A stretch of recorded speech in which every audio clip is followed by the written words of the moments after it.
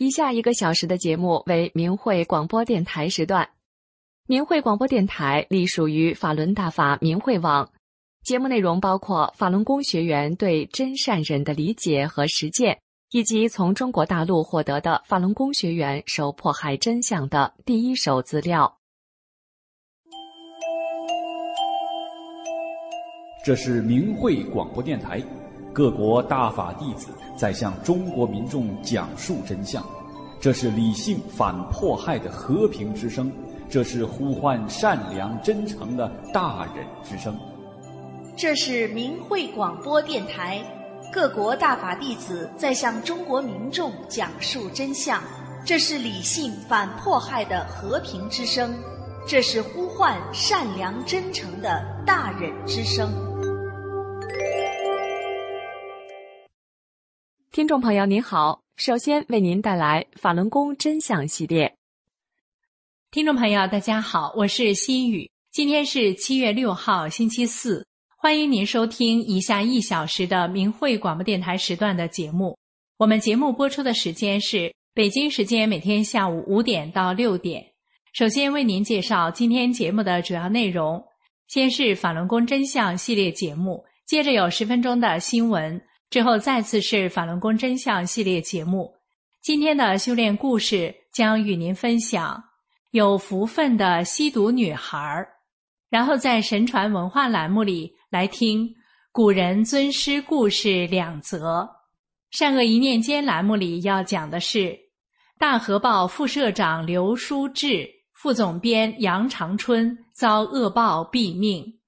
好，听众朋友，下面就开始我们今天的节目。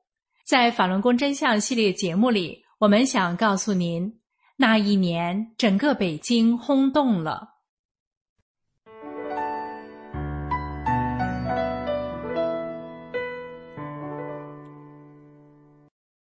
听众朋友您好，这里是明慧广播电台法轮功真相系列。今天为您带来的是那一年整个北京轰动了。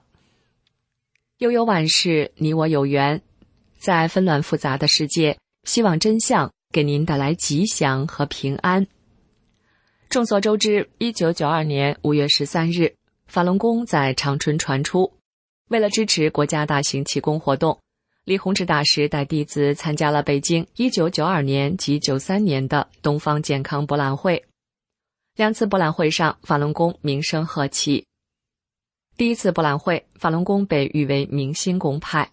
第2次博览会，李大师荣获博览会最高奖边缘科学进步奖和大会特别金奖及受群众欢迎气功师称号。那一年，整个北京轰动了。法轮功在北京迅猛传播，不但吸引了广大气功爱好者，也极大地吸引了知识界的关注。中科院、清华、北大8大学院纷纷成立练功点，教授、讲师、研究生纷至沓来。中央各大部委从部长、副总理到人大委员长几乎都看过转法轮。中共7个政治局常委的家属也都练过法轮功，其中包括江泽民的夫人王业平。就连医学界最有名的301医院院长李奇华也走入大法修炼中来。法轮功以人传人、心传心的方式迅速传遍神州大地。据1998年公安部的一项内部调查资料显示，短短几年内，法轮功修炼者已到7000万到1亿人，超过中共党员的总和。李洪志大师受到了上亿弟子的尊敬和爱戴。江泽民看在眼里，急在心里，恨在骨髓里。1998年下半年，以乔氏为首的部分全国人大离退休老干部对法轮功进行了深入的调查研究，得出法轮功于国于民有百利而无一害的结论。江泽民大为不悦，最终不顾其他6个政治局常委的反对，在1999年7月20号发动了对法轮功的迫害，并扬言3个月内铲除法轮功。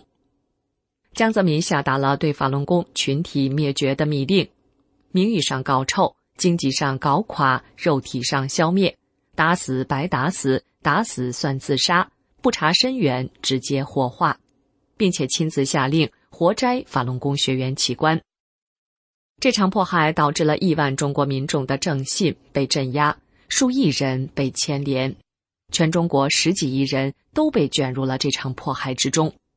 数以百万计的法轮功学员被非法关押、劳教、判刑，送入精神病院，遭受了上百种酷刑折磨。无以计数的法轮功学员被活摘器官，一直持续到现在。江泽民是发动迫害法轮功的罪魁祸首，他犯下了群体灭绝罪和酷刑罪。23年的残酷迫害，法轮功不但没有被打倒，却红传到了全世界110多个国家和地区。因为法轮功不是一般的气功，而是佛法。法轮功的经典著作《转法轮》已经被翻译成49种语言，在中国大陆以外公开出版发行。法轮功及其创始人李洪志先生以其对人类身心健康的巨大贡献，获得了世界各国的褒奖，支持议案达5000多项。李洪志先生也曾经4次获得诺贝尔和平奖的提名。据《江泽民其人》一书披露，江泽民因为发动迫害法轮功运动而遭到海内外正义人士的起诉。早在2003年，美国、比利时、西班牙、台湾等国家就以群体灭绝罪起诉江泽民。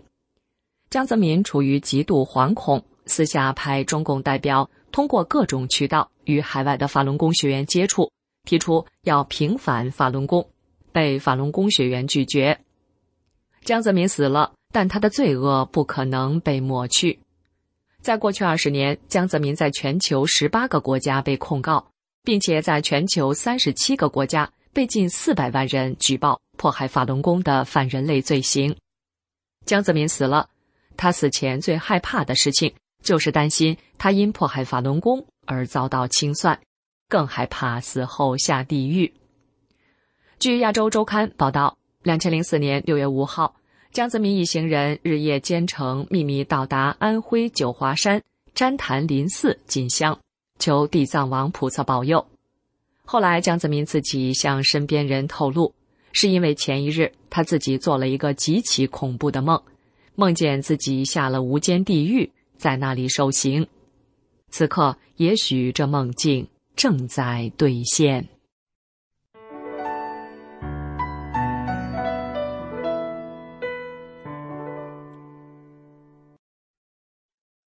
接下来为您播报10分钟的新闻。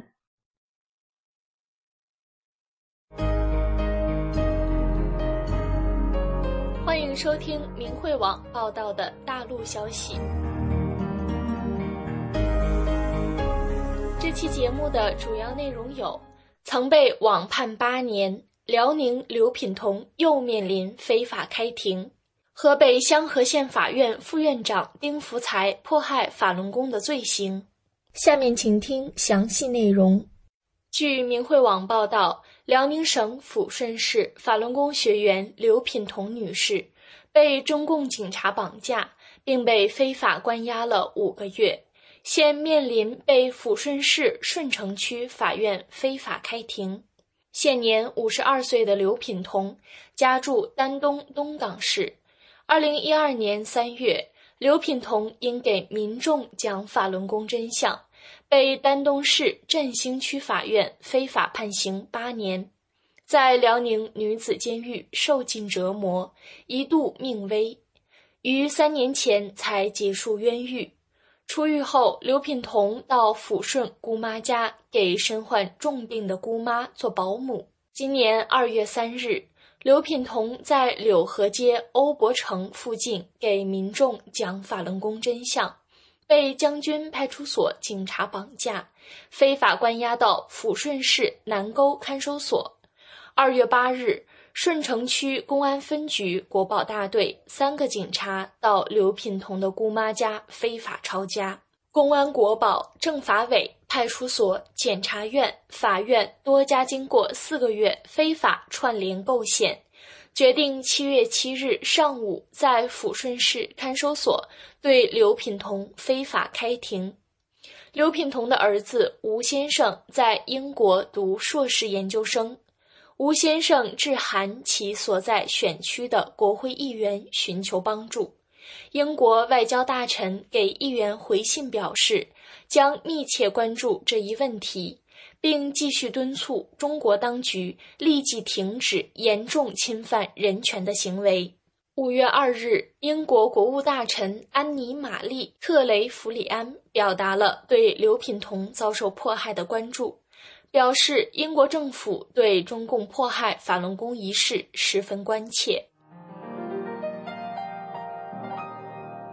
据明慧网报道，河北省香河县法院副院长丁福才在任职期间积极参与迫害当地法轮功学员，致使5位法轮功学员被非法冤判，3位法轮功学员冤判未遂，2位法轮功学员已经被非法开庭2次。此构陷案，丁福才是主审法官。2017年12月，香河县法院对玉兆霞、金莲珍、王建华非法庭审，香河县法院黑箱作业，草草结案。王建华被网判10个月，金莲珍被网判3年，玉兆霞被网判8年。2022年9月28日，香河县法轮功学员张宪和王志山见面时，被国保及派出所警察绑架，非法抄家，关押构陷。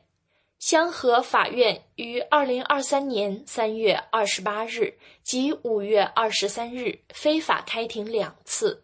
庭审中，主审法官丁福才多次打断律师及张宪、王志山发言，明确讲，这里不是弘扬法轮大法的地方，不许介绍法轮功基本情况，不许讲天安门自焚伪案情况，非法剥夺了法轮功学员的正当发言权和辩护权。丁福才因为卖力迫害法轮功，已经上国际互联网法网恢恢恶人榜，恶人编号是 E000162137。据明慧网统计，迄今为止，被中共迫害致死的法轮功学员中，能够查明身份的有4973人，但由于信息封锁，尤其是中共掩盖火摘法轮功学员器官的罪行，法轮功学员因迫害而导致的实际死亡人数远远超过这个数字。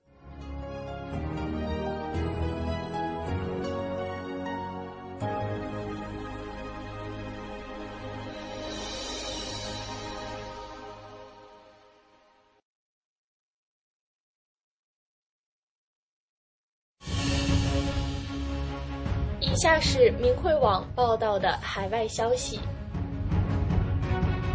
主要内容有：美国首都独立日游行，民众称赞法轮功；法国巴黎大学生赞同真善忍。下面请听详细内容。据明慧网报道，7月4日，法轮功团体再次受邀请参加今年美国首都华盛顿的独立日游行。来自各地的游客表示，法轮功是一股向善的力量，他们传递的真善忍正是人们所需要的。法轮功学员的队伍阵容庞大，气势磅礴，令观看游行的华人感到自豪。今年是天国乐团第16年入选美国独立日游行，也是唯一受邀参加游行的华人军乐队。法轮功学员受主办方之邀，手持卡通气球庆祝美国国庆节。几位年轻的法轮功学员在精美的花车上演示法轮大法5套功法，法轮大法好，真善忍镶嵌在花车两侧。几位身着仙女服的法轮功学员围绕在花车周围，游行队伍从华盛顿宪法大道和7街交界处的起点出发。当法轮功游行队伍出现在宪法大道时，路边的民众鼓掌喝彩，很多人用手机录像，与亲朋好友分享。居住在华盛顿近郊的朱利安曾在美国国家广场和游行中多次见过法轮功学员。他在路边为法轮功的游行队伍喝彩。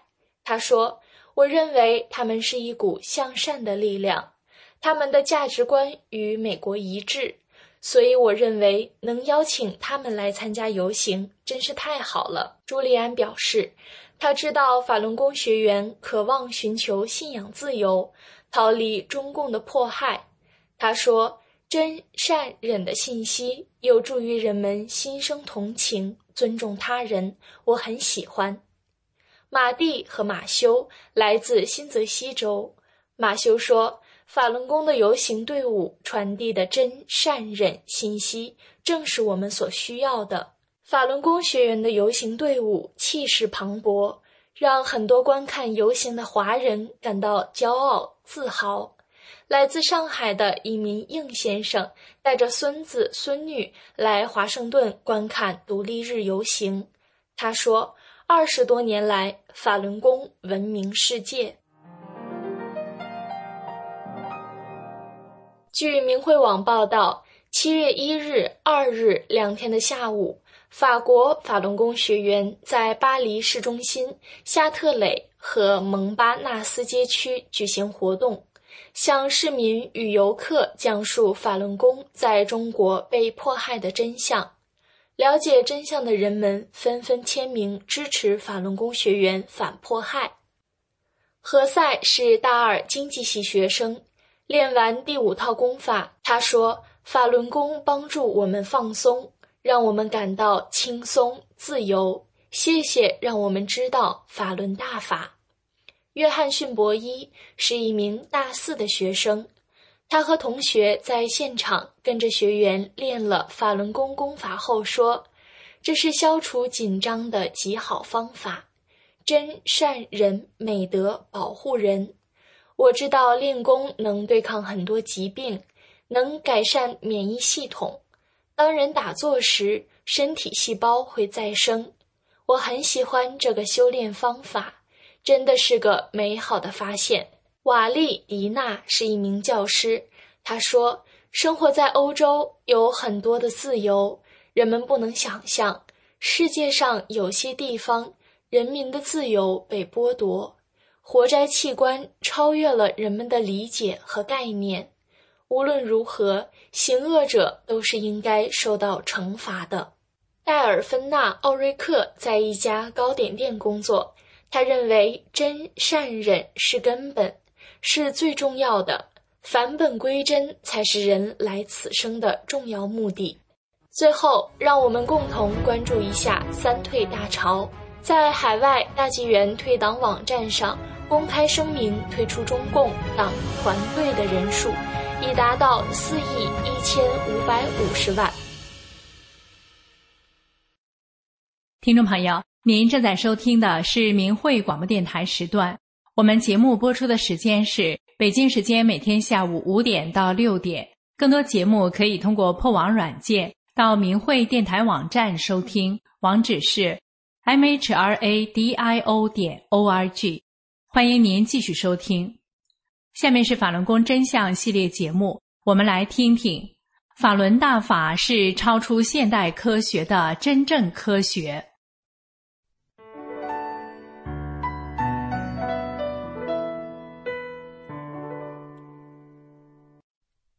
听众朋友您好，这里是明慧广播电台法轮功真相系列，今天为您带来的是法轮大法是超出现代科学的真正科学。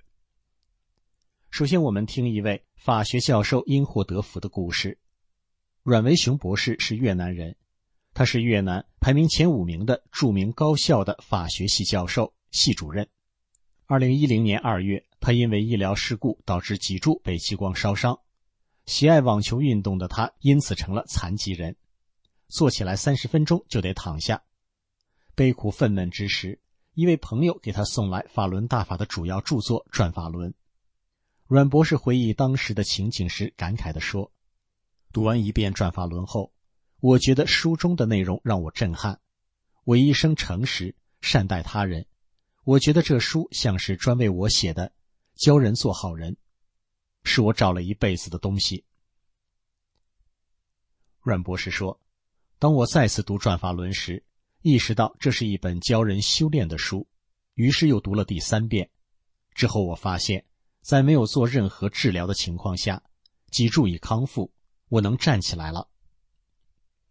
打开法轮大法的网站明慧网，这样的神奇故事比比皆是。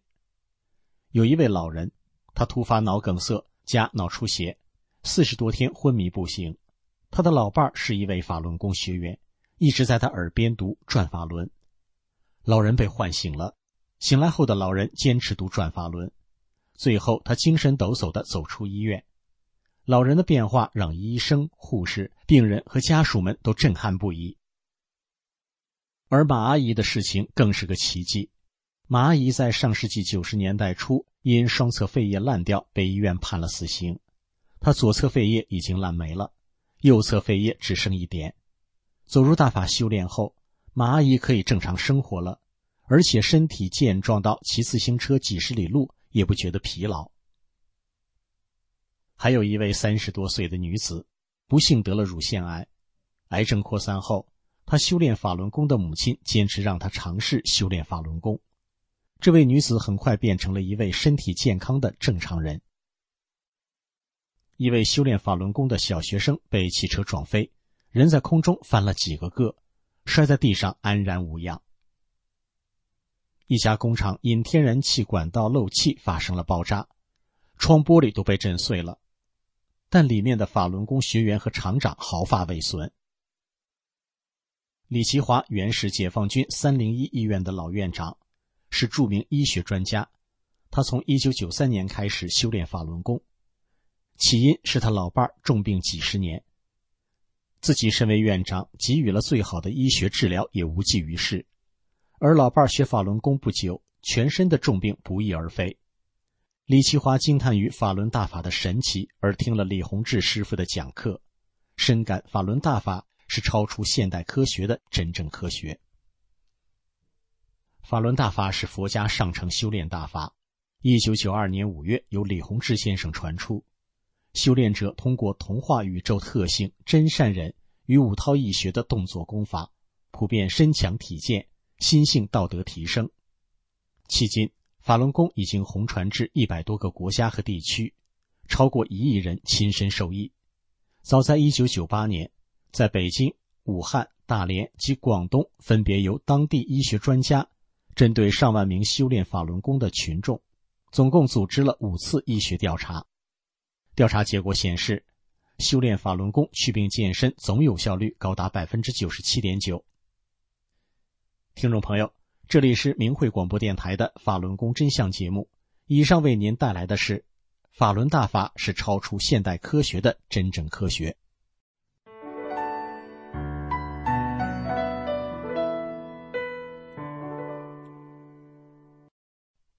年少时就沾染吸毒的女孩，没花1分钱，没让家人操过心，就能戒掉了毒瘾。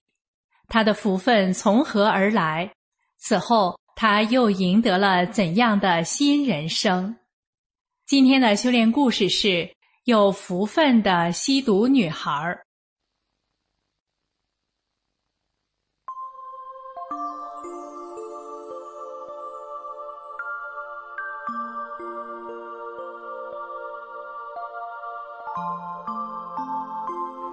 身心净化，道德升华。现在是明慧广播电台的修炼故事节目。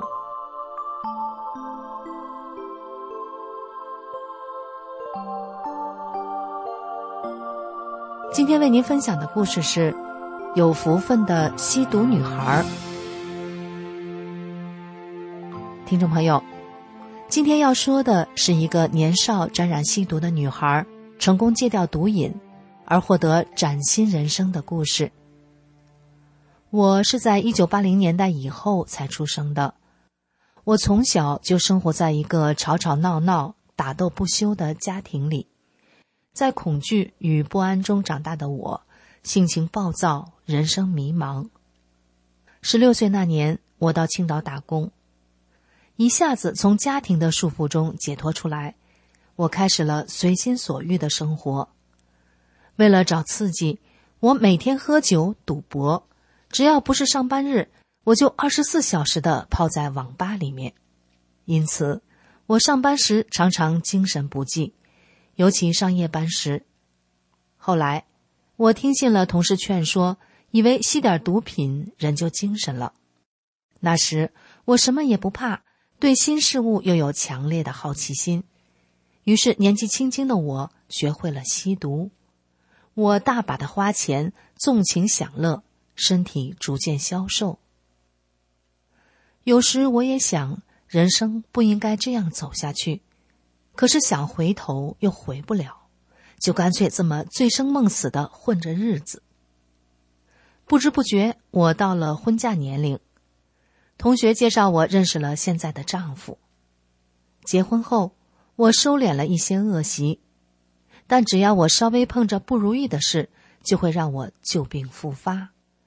尤其是毒瘾还时常侵袭着我，我仍然无法控制自己。我在很短时间就把娘家陪嫁的几万元钱挥霍一空。公婆为人勤劳善良，他们善待每一个人，更是无条件地包容我，对我好。在与丈夫交往时，我就知道公婆都修炼法轮功。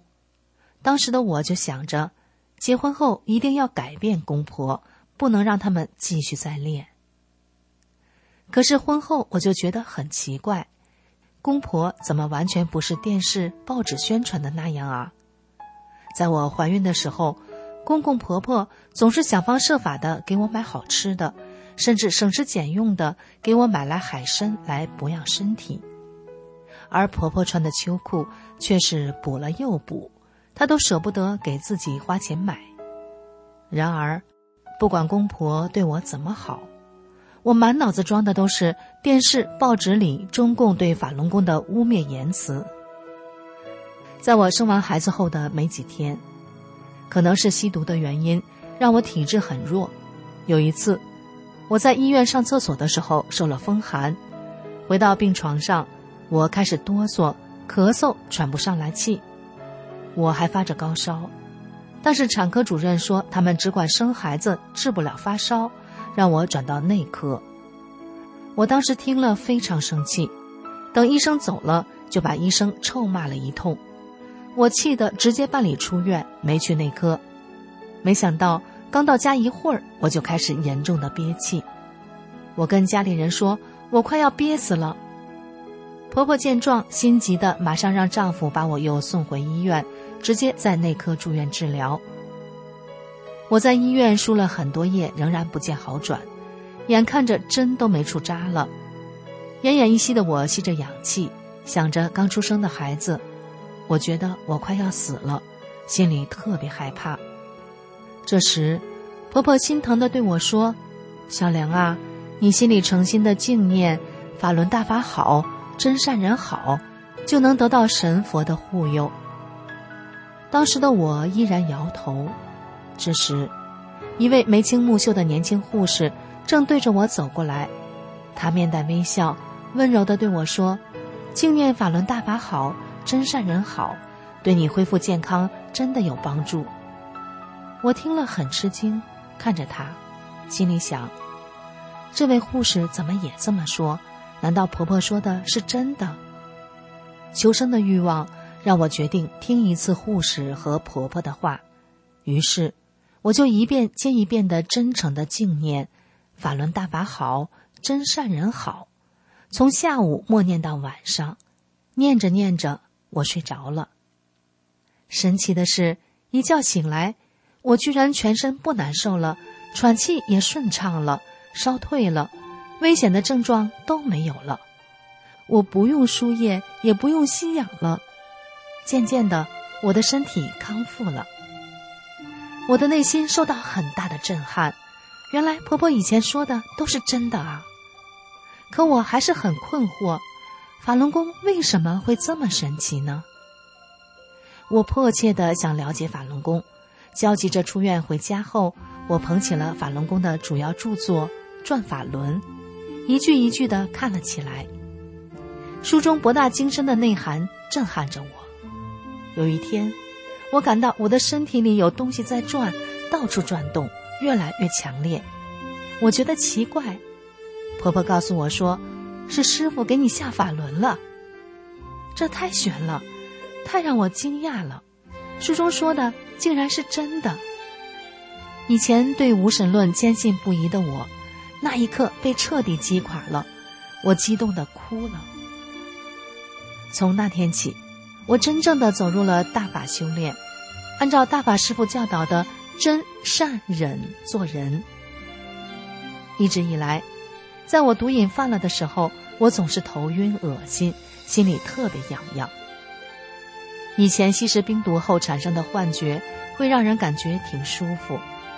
修炼后，每当又有了吸毒的冲动，我就想着大法师父让我们做好人，想想自己是个修炼人，不正确的事情是不能做的。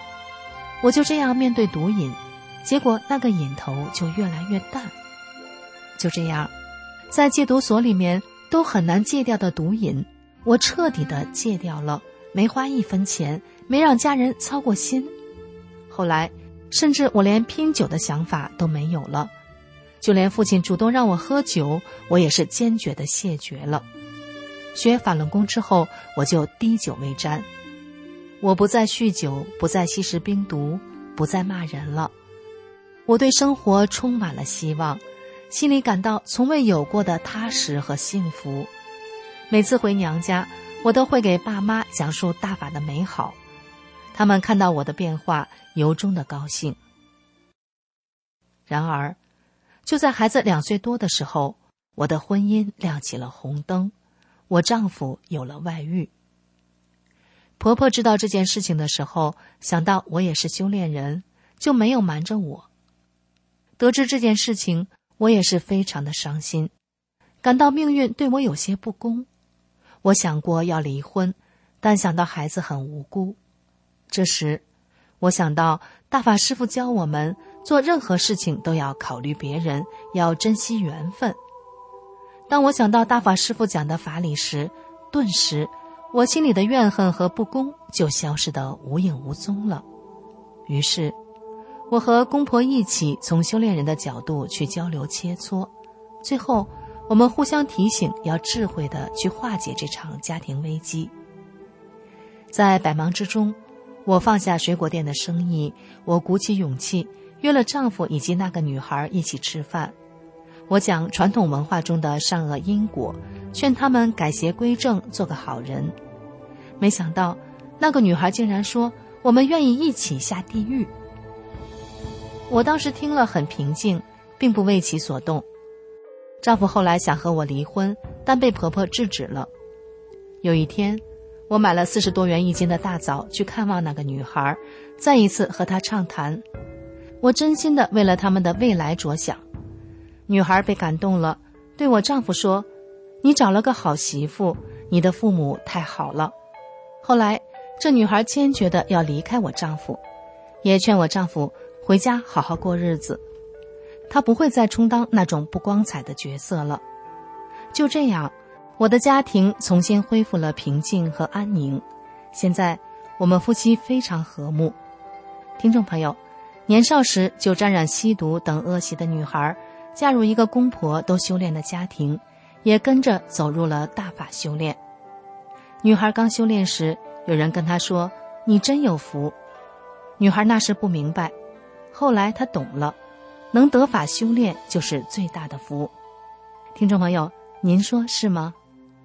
好，今天的故事就讲到这里，感谢您的收听。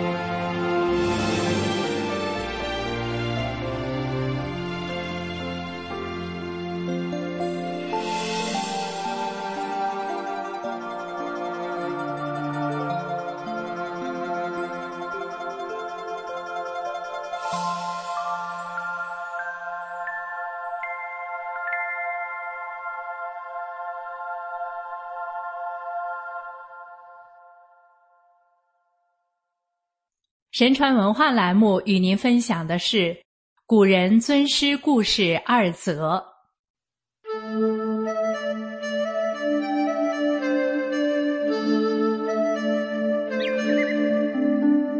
亲爱的各位听众朋友，大家好，欢迎您收听明慧广播神传文化节目，我是主持人心雨。尊师重道是中华民族的传统美德。礼记中说，师言，然后道尊，道尊，然后民之敬学。老师是伦理道德、知识、价值观念的传授者，教人为人处事的行为规范，是道德的表率，尊师才能重教。古人尊师敬师的事迹不胜枚举。在今天的节目中，我们就来讲2个例子。1. 子游重师道。子游姓颜，名衍，字子游，是春秋时孔子为数多达3000人的弟子群中唯一的江南学生。孔子一生以传承传统文化命脉为己任，弘扬道义，匡世济人，周游列国，历尽艰辛，即使身处逆境，也矢志不渝。子游自幼仰慕圣贤之道，22岁时从吴地不远千里前来鲁国拜师。当时67岁的孔子高兴地说：“吾门有眼，吾道其难。”子游果然不负失望，学成后南归，道启东南，传播中原文化，为江南文化的繁荣、民风的教化做出了贡献。子游学习勤奋，在孔子不学诗无以言，不学礼无以立的教诲下，首先专心致志地攻读了诗礼之学，不久成为孔门10哲之一。他对忠孝仁义的理解不断深化，日臻完善，在刻苦钻研的同时躬身力行，在不同场合不同事情中都尽力学以致用，在遇有疑惑不解时总能勤学多问，学业不断精进。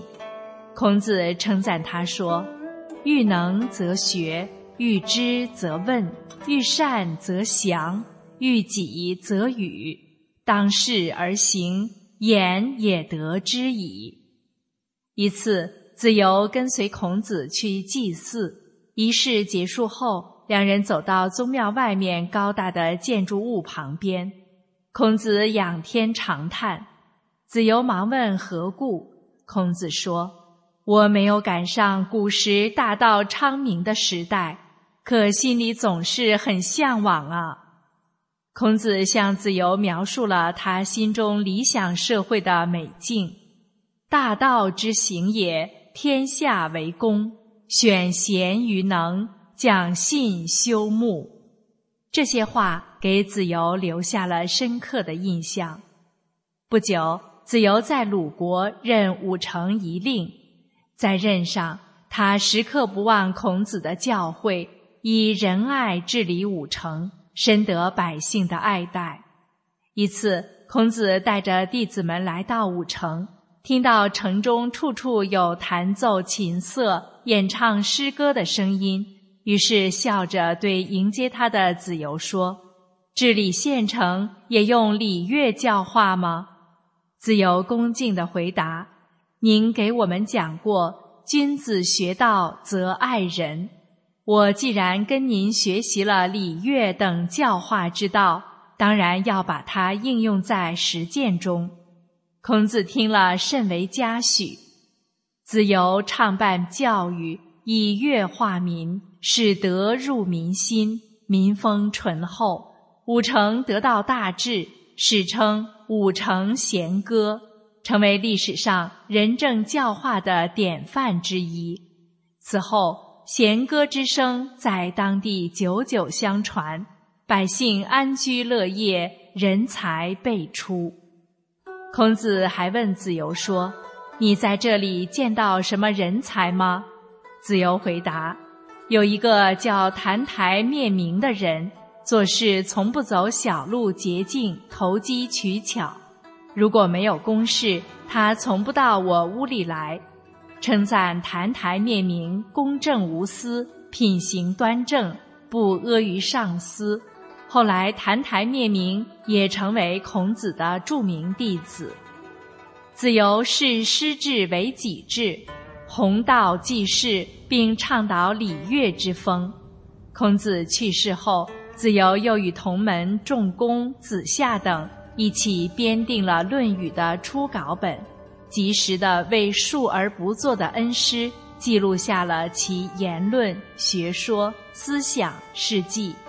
他后来辞官到东海之滨，开设学馆，教人育才，海隅处处可闻礼乐之声。他在楚地讲学时，传播道德理念，宣传孔子倡导的礼乐之仪，带领随从学生吹奏上古舜帝所作的雅乐、韶乐，人们听之皆受到感化。子由东归后，韶乐之声在当地仍然绕梁3日而不绝，后人传颂，影响深远。再来说说汉明帝敬师的故事。汉光武帝为太子刘庄选老师，想选求一位品德高尚、通晓经籍之人。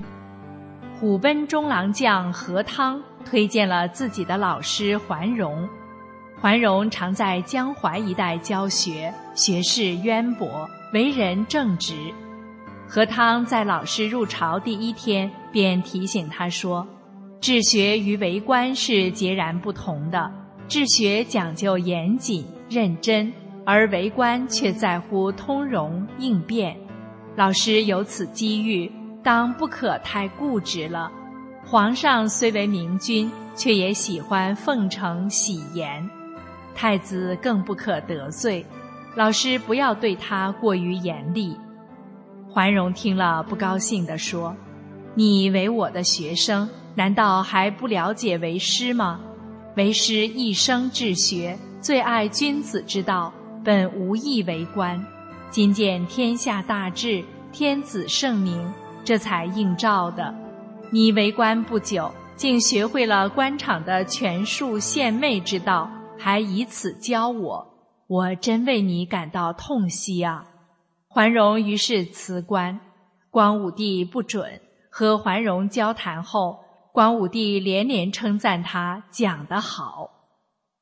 太子刘庄向桓荣学习尚书等，对老师一直很尊敬。9年后，由于桓荣的细心教导，刘庄成了当时出色的经学家之一。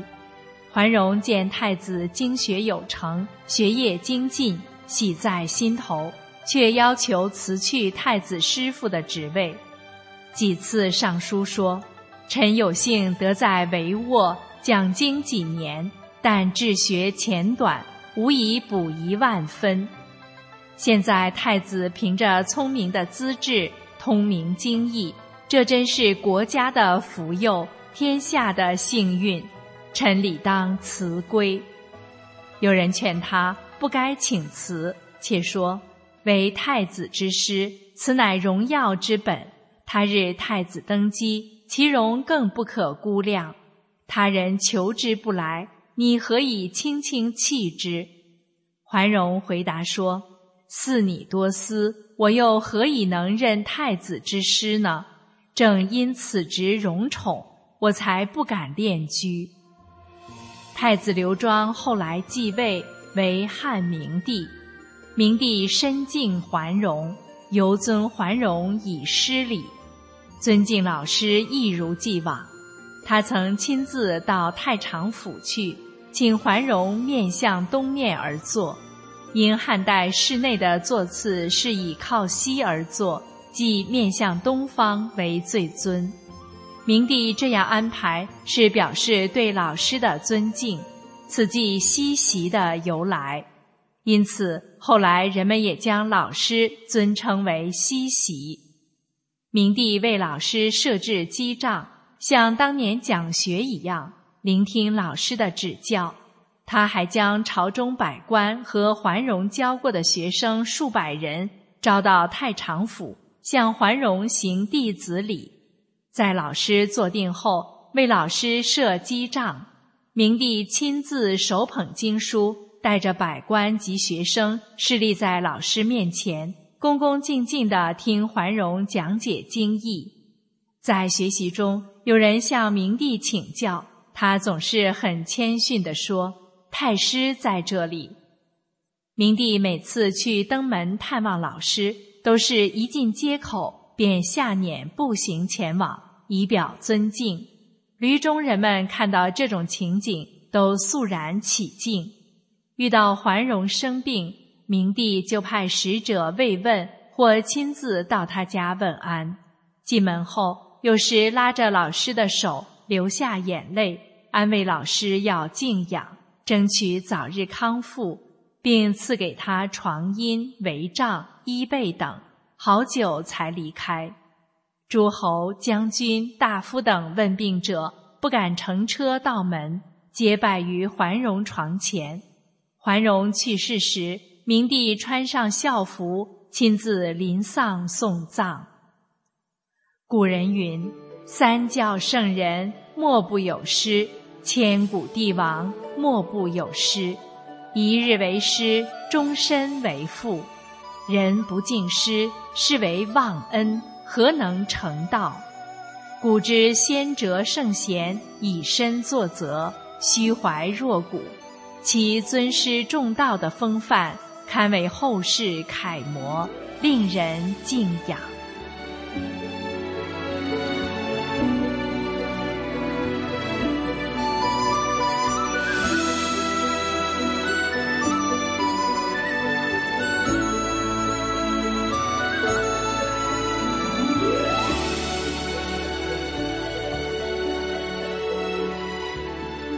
好了，各位听众朋友，今天的节目就为您播送到这里，心语感谢大家的收听，我们下次时间再会。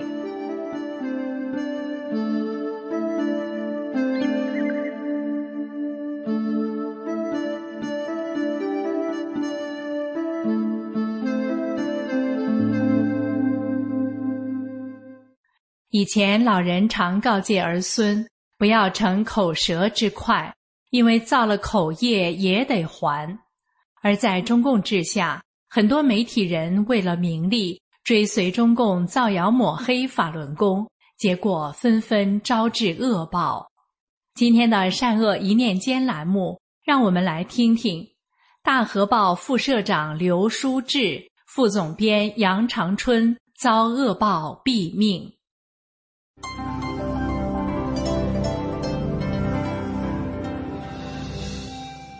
人心生一念，天地尽皆知。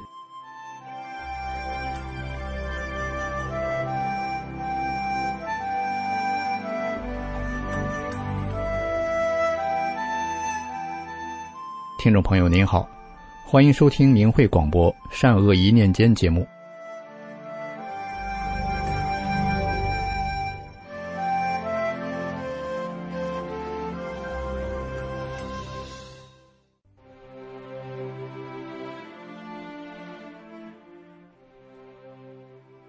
听众朋友，不知您有没有听过老一辈的人告诫过自己，不要逞口舌之快，因为口业如同一把双刃剑，在伤害别人的同时，也为自己造下恶业。然而，在中共治下，很多媒体人被中共的谎言欺骗，不相信善恶有报的天理，追随中共造谣抹黑法轮功，结果纷纷招致恶报。下面与听众朋友们分享几个真实的案例，来看看造下口业的恶果。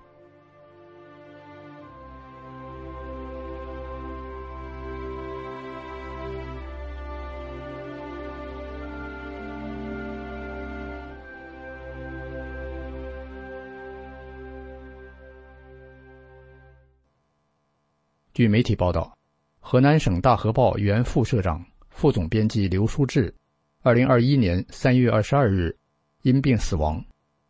大河报副总编辑杨长春2017年5月27日凌晨猝死，卒年53岁，杨长春出生于1964年6月，1999年进入河南日报社工作，曾担任过河南日报文艺处副处长、大河报副总编辑、河南省杂文学会副会长等职。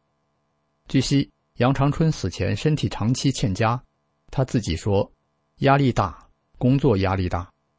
大河报是河南日报报业集团下属发行量达100余万份的大报，该报自称是全球报业100强、全球500强、中国都市报类20强。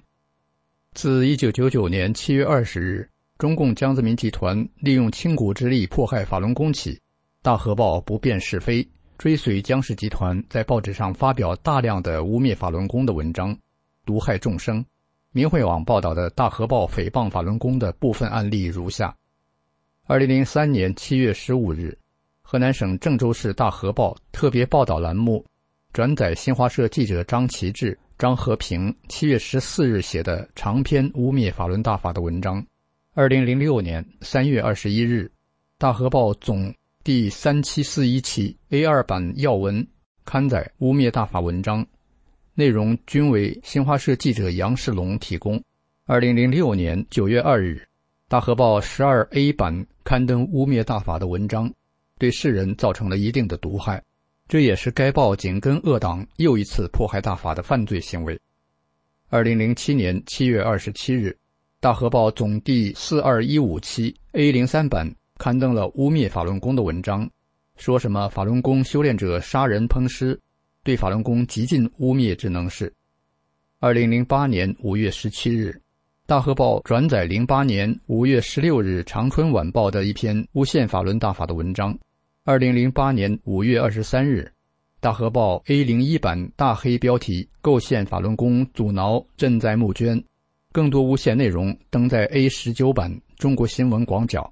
2008年5月29日，大河报 A20 版中国新闻广角、A21 版中国新闻事件又大幅污蔑构陷法轮功，并配以邪恶惑众的图片。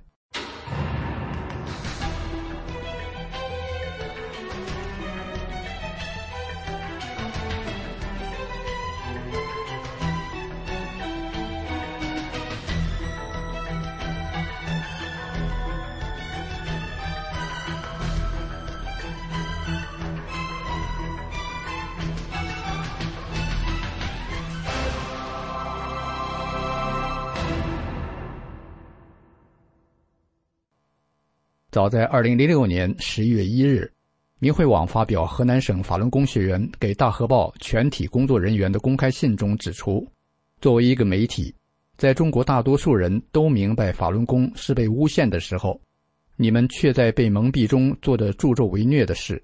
说起来，当年文革时共产党让砸佛像、毁庙，结果参与的人后来都遭了报应，不仅自己死得惨，有的还连累了好几辈的儿孙。数年来，大河报不断地充当中共的宣传工具，不断地发表文章污蔑法轮功。有多少人看了这些煽动仇恨的文章而对法轮功产生错误看法，使他们失去得救的机会，使病人失去了生命。这样的误导间接杀害了多少人，同时也给相关编辑记者自己招来罪孽和报应。大河报副社长兼副总编刘书志、副总编辑杨长春纷纷毙命的下场，也是他们散布谎言、诽谤佛法的因果报应。近期，中共迫害法轮功的文字打手频频遭恶报毙命，除了中国青年报社长、总编辑徐柱庆、副社长、副总编辑周志春2022年遭恶报相继毙命。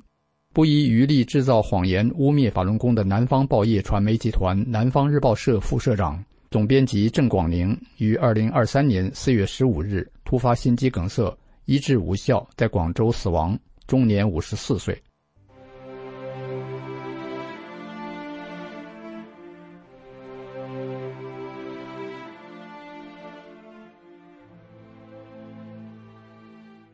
听众朋友，刚刚与您分享的都是一些媒体人作恶遭报的真实案例，他们造下的不是一般的口业，而是诽谤佛法的恶业，不但自身会坠入罪恶的深渊，业大者也会牵连家人一起遭恶报。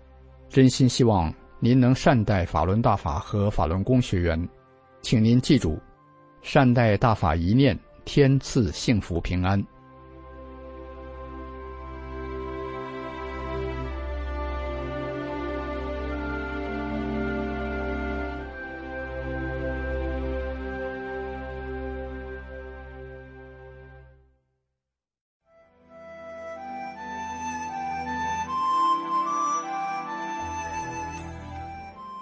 听众朋友，今天的善恶一念间就到这里，感谢您的收听。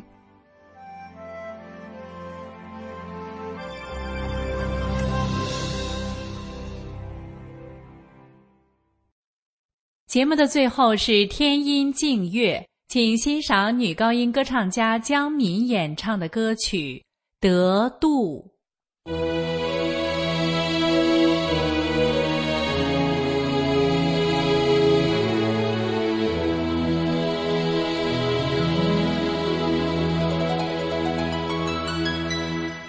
落入凡间深处，迷失不知归路，辗转千百年，行于世尊普度。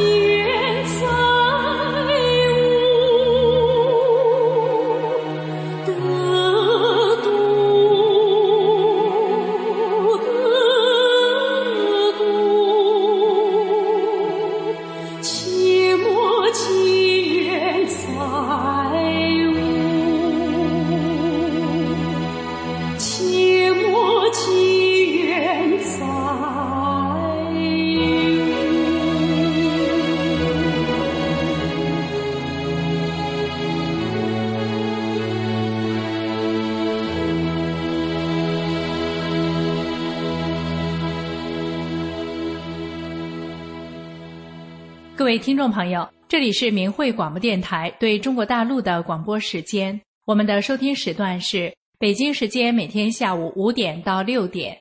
更多节目可以通过破网软件到明慧电台网站收听。今天的节目就为您播送到这里，感谢您的收听，我们明天同一时间再会。